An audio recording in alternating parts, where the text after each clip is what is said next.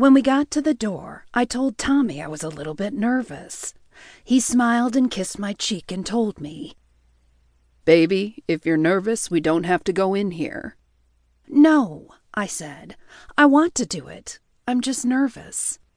"It's up to you," he said. I thought that was pretty damn nice of him. The truth was, I wasn't sure, but I reached forward and knocked on the door, and as soon as I did, I knew I wouldn't back out. A minute later, Amy opened the door with a smile. "You made it," she said. She immediately threw her arms around me for a wonderful little hug, and I felt myself grow a little more at ease. Amy was a swinger. I'd never done anything like this, but I certainly loved Amy. She and I had worked together for nearly 7 years before I found a new job, so at least I didn't have to worry about seeing her every day at work. Still, I knew her, and it was kind of strange to think that I was going to watch her sleep with someone. Hell, it was possible that I was going to sleep with her.